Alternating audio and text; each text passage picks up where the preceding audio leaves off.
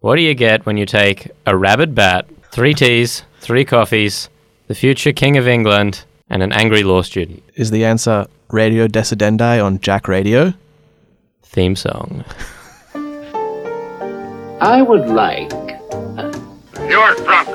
if I may, Yeah, you're crazy. to take you I'll be sober tomorrow and on a strange journey. you'll be crazy for the rest of your life, but Radio Decidendi.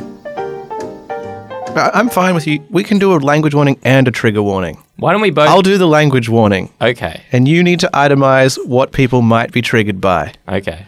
This is your best skill, really. All right. Highlighting politically incorrect topics before we start the show. So that you can put your foot in it once we do. Just give the language warning, you All right. idiot. Language warning. This podcast will be broadcast in English. Also, from time to time, we may swear. Trigger warning.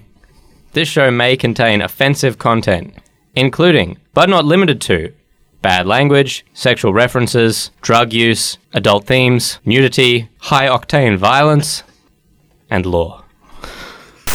Al, you know I think you're perfect. As you should. But can you back it up to our listeners? Can you really put some substance behind that claim of perfection? Give me one example from your life. One example? Your day-to-day, mundane life. I really only have one example, but let me tell you, it's a pretty good one. And it's quite a recent one as well. In fact, just a few days ago, the beginning of this week, I perfected my daily caffeination regime. Right, let me talk you through it, right? Please. Real quick. Basically, we've got a three cups of tea, 3 cups of coffee each day, right? Begin the day, 7 a.m. with a short black, right? Good. You'll start with the coffee. You're buzzing by the time you get to work, 'cause it takes an hour to kick in. Yep. 8:45, cup of Earl Grey tea. Earl Grey, interesting choice. Right. It's substantial, though. That keeps you going until the mid-morning break at 10:30 when you follow up with a ristretto, another short black. So there's a cycle going here. You It's see? one on, one off. Yeah, right? You alternate, okay? Keeps it interesting, keeps it fresh, right? Go for a ristretto. It's 10 out of 10, maximum potency. That ties you over till lunch. You have your lunch then. Now, here's the interesting bit, right? Peppermint tea. 1:30-ish. Something you may not know about peppermint tea, Al, is that it actually aids digestion. Really? I did know that. But you didn't know that. It does. Once you've had your hearty lunch, right, you want something to both help ease the lunch down and help you settle back into, a day's work, the afternoon's work. Because it's a long slog until, clock off time, right? Right. Right? So in between that, around 3:15, you're going to want to divvy that up with, you guessed it, another short black. This time, back off with a ristretto, opt for something a little bit lighter. That's what you want, right? Right. Now, this will probably keep you coasting until about, 5-ish when it's time to go home. Do you have a thermos? I don't have a thermos, See, no. I feel like that means you're up to tea. Tea is the next step in the cycle. It is. So surely you want something, just a nice mild tea, maybe for your trip home. Maybe. I would consider adding that. But to my mind, you don't want to be drinking... you want it to sort of mostly happen in the first bit of the day because you don't want to be buzzing too much at night, right? But, again, once you've got home, had your dinner, it's time for the final round, which is, of course, another cup of tea. Yep. I go for peppermint again. For the same reasons we've articulated. It's good for digestion. It's delicious. And also, you're about to go brush your teeth, right? It all fits. It's like pre-brushing. It is exactly like pre-brushing. It is exactly like that. See, I've gone the opposite way in the last week. I've completely cut out caffeine. Headaches have been looming pretty large. Popping Panadol, trying to drink tea to keep the coffee demons at bay. It's not great. So I'm a little hesitant to sort of subscribe to your regime of 1 tea, 1 coffee, 1 tea, 1 coffee. That's a lot of caffeine a day. It is a lot of caffeine a day. But, and here's, I think, the important bit. It's not just all kind of holus bolus whenever I feel like it. It is incredibly regimented. It's structured, it's ordered. So I'm not prone to impulse now. I don't just sort of think, when am I going to have a coffee? I'll just go grab one. I know exactly when I'm going to have the coffee. I know exactly when I'm going to have the tea. That's actually a pretty good point. Like, you're sort of fending off the addiction by regimenting it, because the structure, you can use the structure to overpower the addictive elements of the caffeine. Al, you may just be an idiot. but that is a perfect caffeine regime. By enshrining the addiction, you actually help fight it. I think you're onto something. I really do. It's like the 5:30, heroin shoot up, just keeps you going. You're fighting it because you're working with it, not against it. I'm sold. But the point I'm trying to make is that this is something I love, something I need. Oh, sorry, do you want to end there?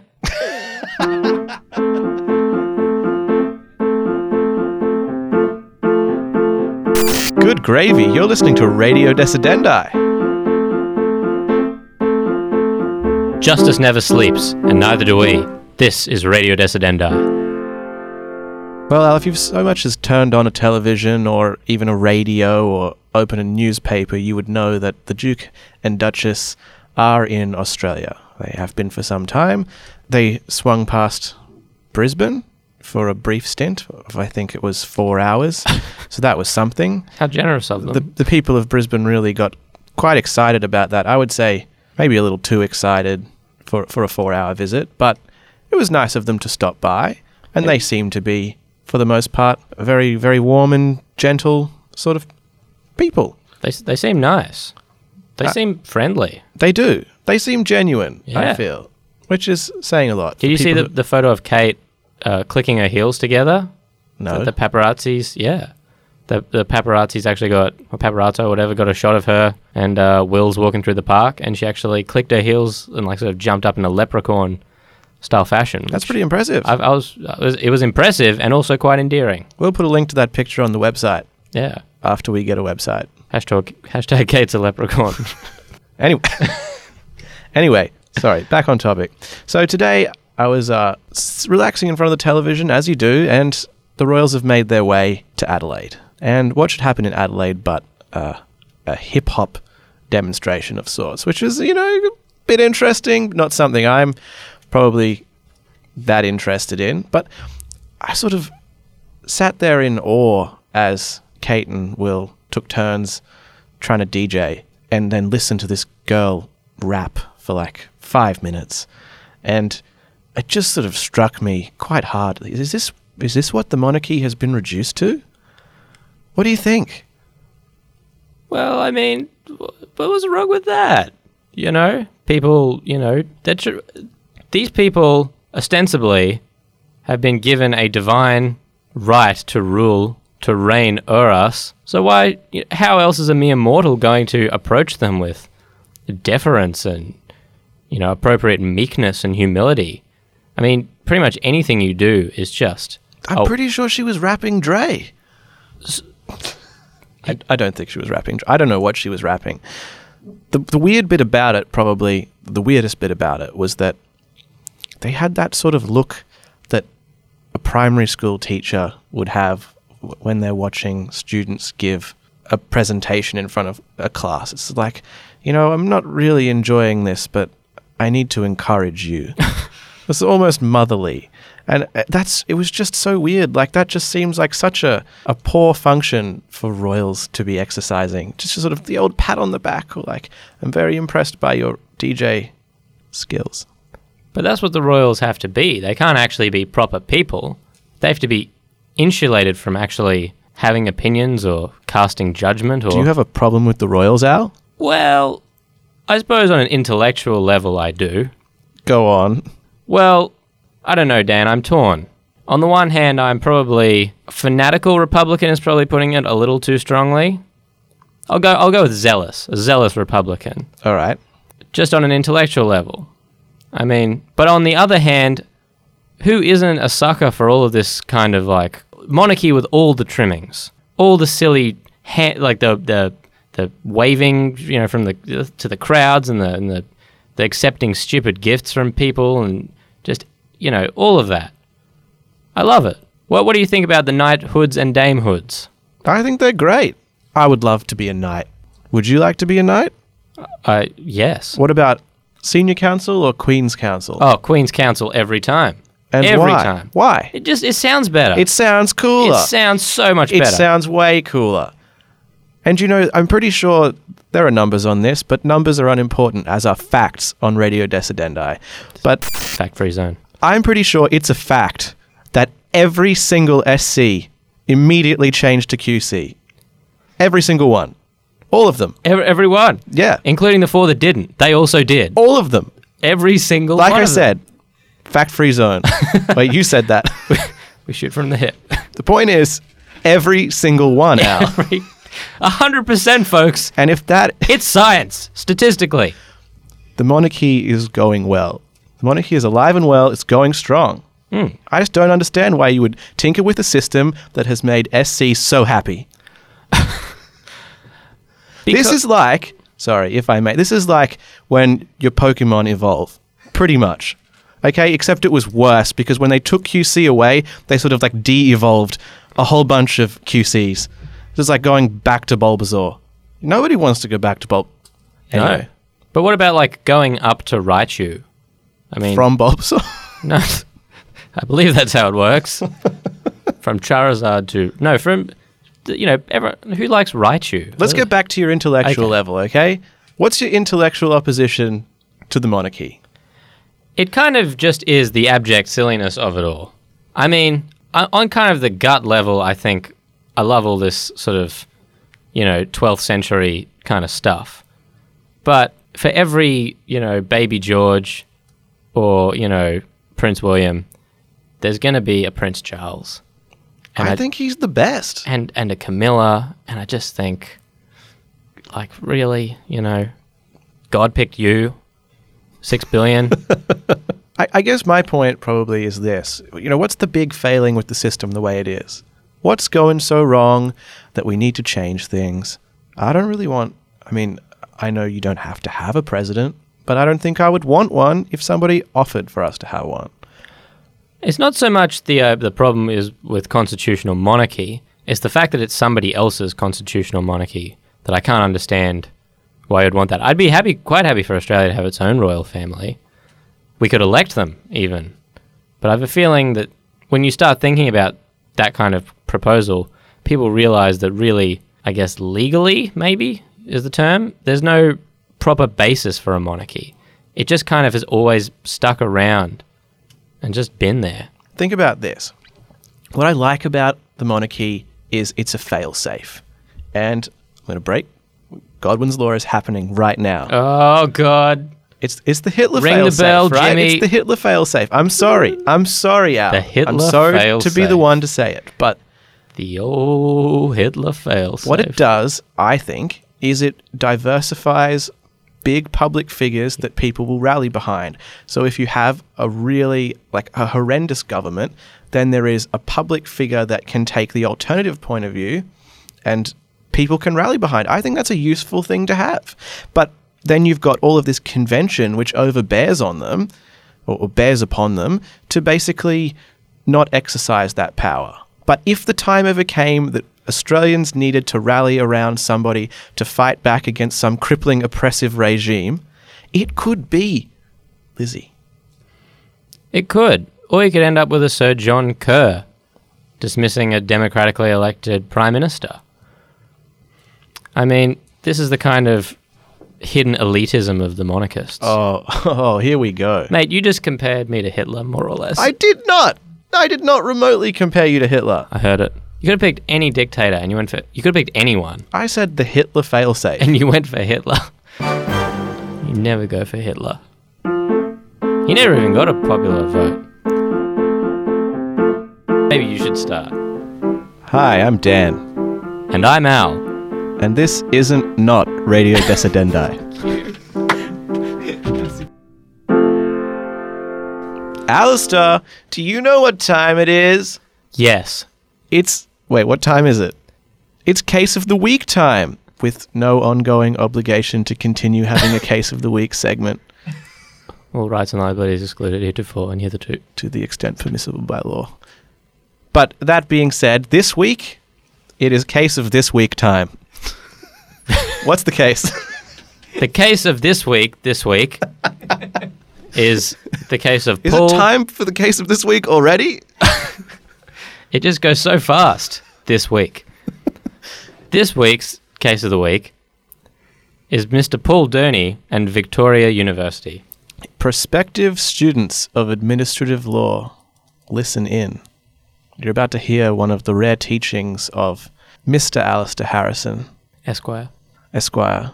The case is about a law student, but a law student I feel we can all relate to a little bit. Oh, very much so.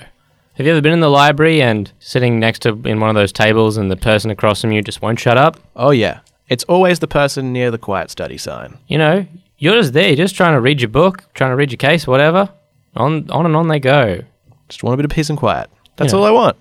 Just want a bit of peace and quiet. And that's exactly what Paul Durney of the Victorian University wanted, right? Good, upstanding law student. He just wanted a bit of peace and quiet in the law library. And the university were not providing it. So what did he do? He went and spoke to the staff. And What did they do? They just sort of weren't interested, in what he had to say. Shrugged him off. Shrugged him off. Right. So he decided to step up the protests a little bit. He began by emailing the staff and telling them of his intention to hold a hunger strike outside the law library doors, which he did, until the police and ambulance were called and came and took him away. But you can't keep a good man down, and he returned that very same afternoon to continue the protest. Right. So then what happened next? Like, how did the university respond to Durney? Well, they weren't really a fan of Durney's conduct. You'll be probably unsurprised to hear. Not surprised at all. And they actually thought he might pose a bit of a risk to the other students or to the staff, or, for whatever reason, they thought it probably wasn't appropriate that he was conducting these protests. So they decided to get in contact with the higher echelons of the university. Now, under the Victorian University rules, the Vice-Chancellor has the power to exclude from the premises any person who they think on certain grounds ought to be excluded. Let me guess what happens next, Alistair. They excluded him from the campus. They did exclude him, ultimately. But where did they go wrong? What's the administrative law issue here? I'm so glad you asked, Dan. Prior to excluding him, the Pro-Vice-Chancellor, who I believe is like second in command, was the one that was communicating with Mr. Durney, as well as the Dean of the Victorian University Law School. And they were sending him some emails saying, look, we know you're unhappy, but we just want you to know you got to stop protesting, you got to stop doing all this, or we're going to have to kick you off campus. Right. Right? Forever. Right. We're going to get in contact with the Vice-Chancellor. Okay. So he's sort of got this, I won't say threat, but that's the kind of vibe of it. It's been put to him that this is potentially going to happen. They tell him about the events that they weren't happy with, and they say, you have a chance to tell us your side of the story. And he responds? He responds. He sends back a response, right? But in the meantime, some more events, take place. He continues the protests, continues irately telling staff about, the amount of noise in the law library, all of that. And here's the kicker. Here's where it all comes unraveling.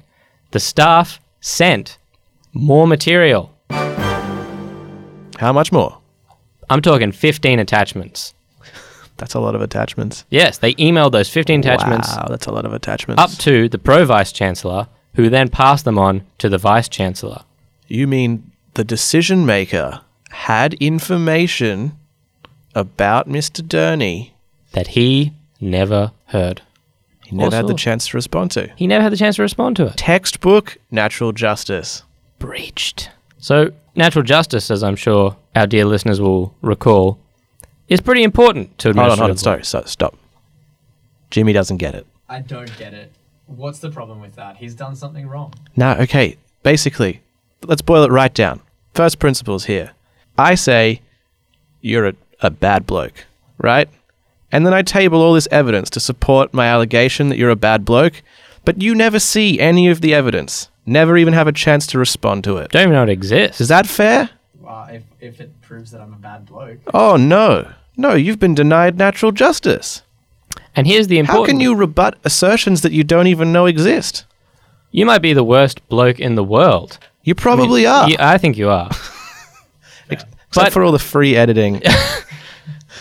But I've seen, all the evidence, right? We're not talking about substantial justice here. We're talking about procedural. Procedural. We're talking about basic skeletal... Form? Rights. Substance. Yeah. We're talking about form. We're talking all about form. We're all about form. Right. So basically it's just like, it feels wrong. It feels wrong to get kicked off campus without even having seen Yeah. all the stuff that you supposedly did. So So I'm with Mr. Durney on this. and so was the judge, because the judge made the decision that having not seen the 15 documents that were so relevant to the decision to kick him out, Mr. Durney was entitled to have the decision set aside. It was null, void, and without effect. I think we are in agreement. Radio Decidendi is declaring this a good decision. This is a great decision. This gets the Radio Decidendi patented tick. Long may Mr. Durney agitate the staff at VU. Amen.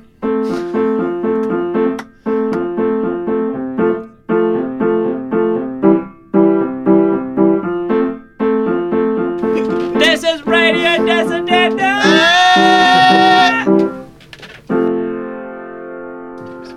Well, Alistair, you'll recall that last week we sat in this very room and talked about a personal trial of mine. Do you remember what that was? Your near-death experience. Well, it wasn't really... I don't think it was near death. I think at the time, if we're being reasonable, I acknowledged that I was being unreasonable, Which you were. which I was. But you were self-aware, which, That's mitigates. the first step, right? Absolutely. In the thing with the steps. Anyway, for the sake of our listeners, because this isn't... I don't think this is an overstatement at all. This segment was so bad and so affected the morale in the room last week that we literally took the decision to not air the podcast in its second week. It was... Look, it wasn't ideal. We've collected some highlights for you, though, and feel free to have a listen to those now.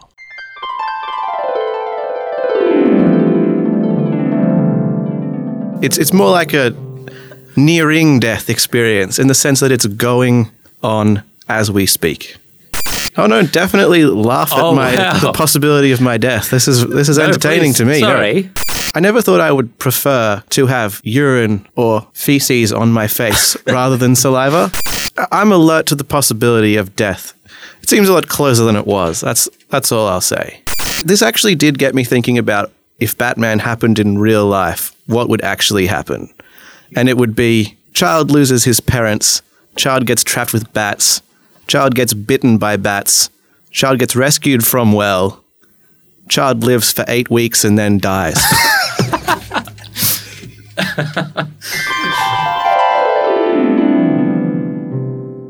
So, to cut the long and embarrassing and sad story quite short, I was lying on the grass at the lakes under a tree. The tree may or may not have had a bat in it. Something hit my face, which may or may not have been from a bat.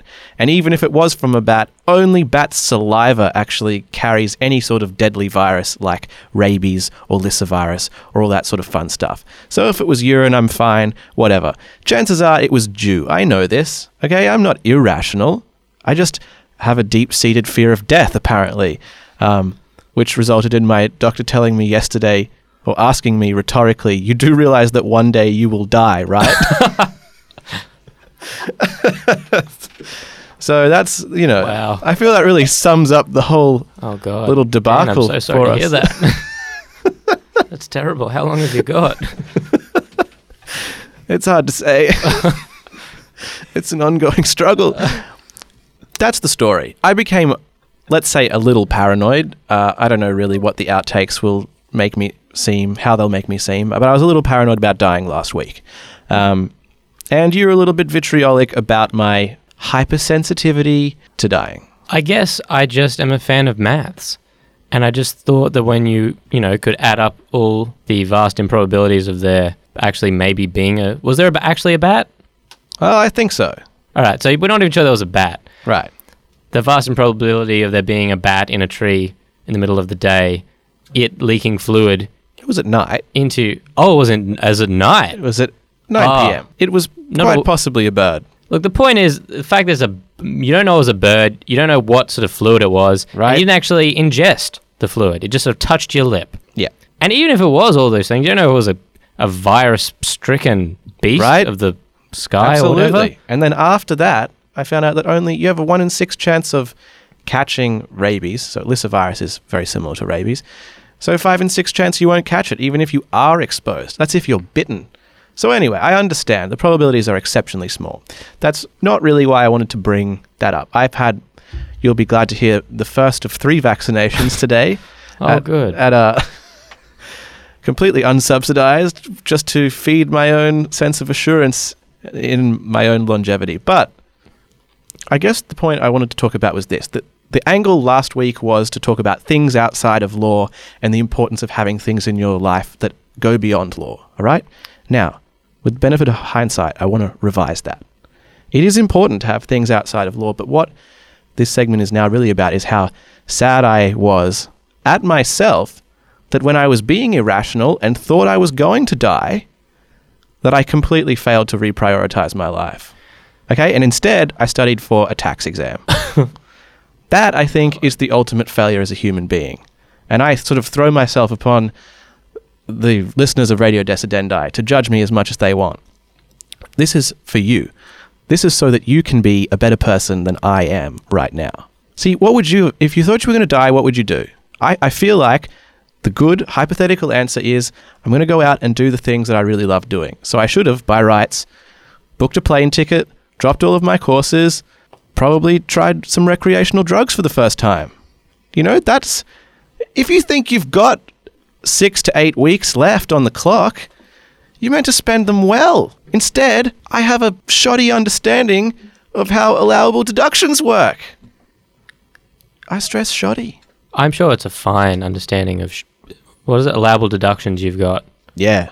But the point is, Dan, where do you draw the line then? If you've got 6 to 8 weeks left to live, where do you stop anywhere before indulging your most base instincts?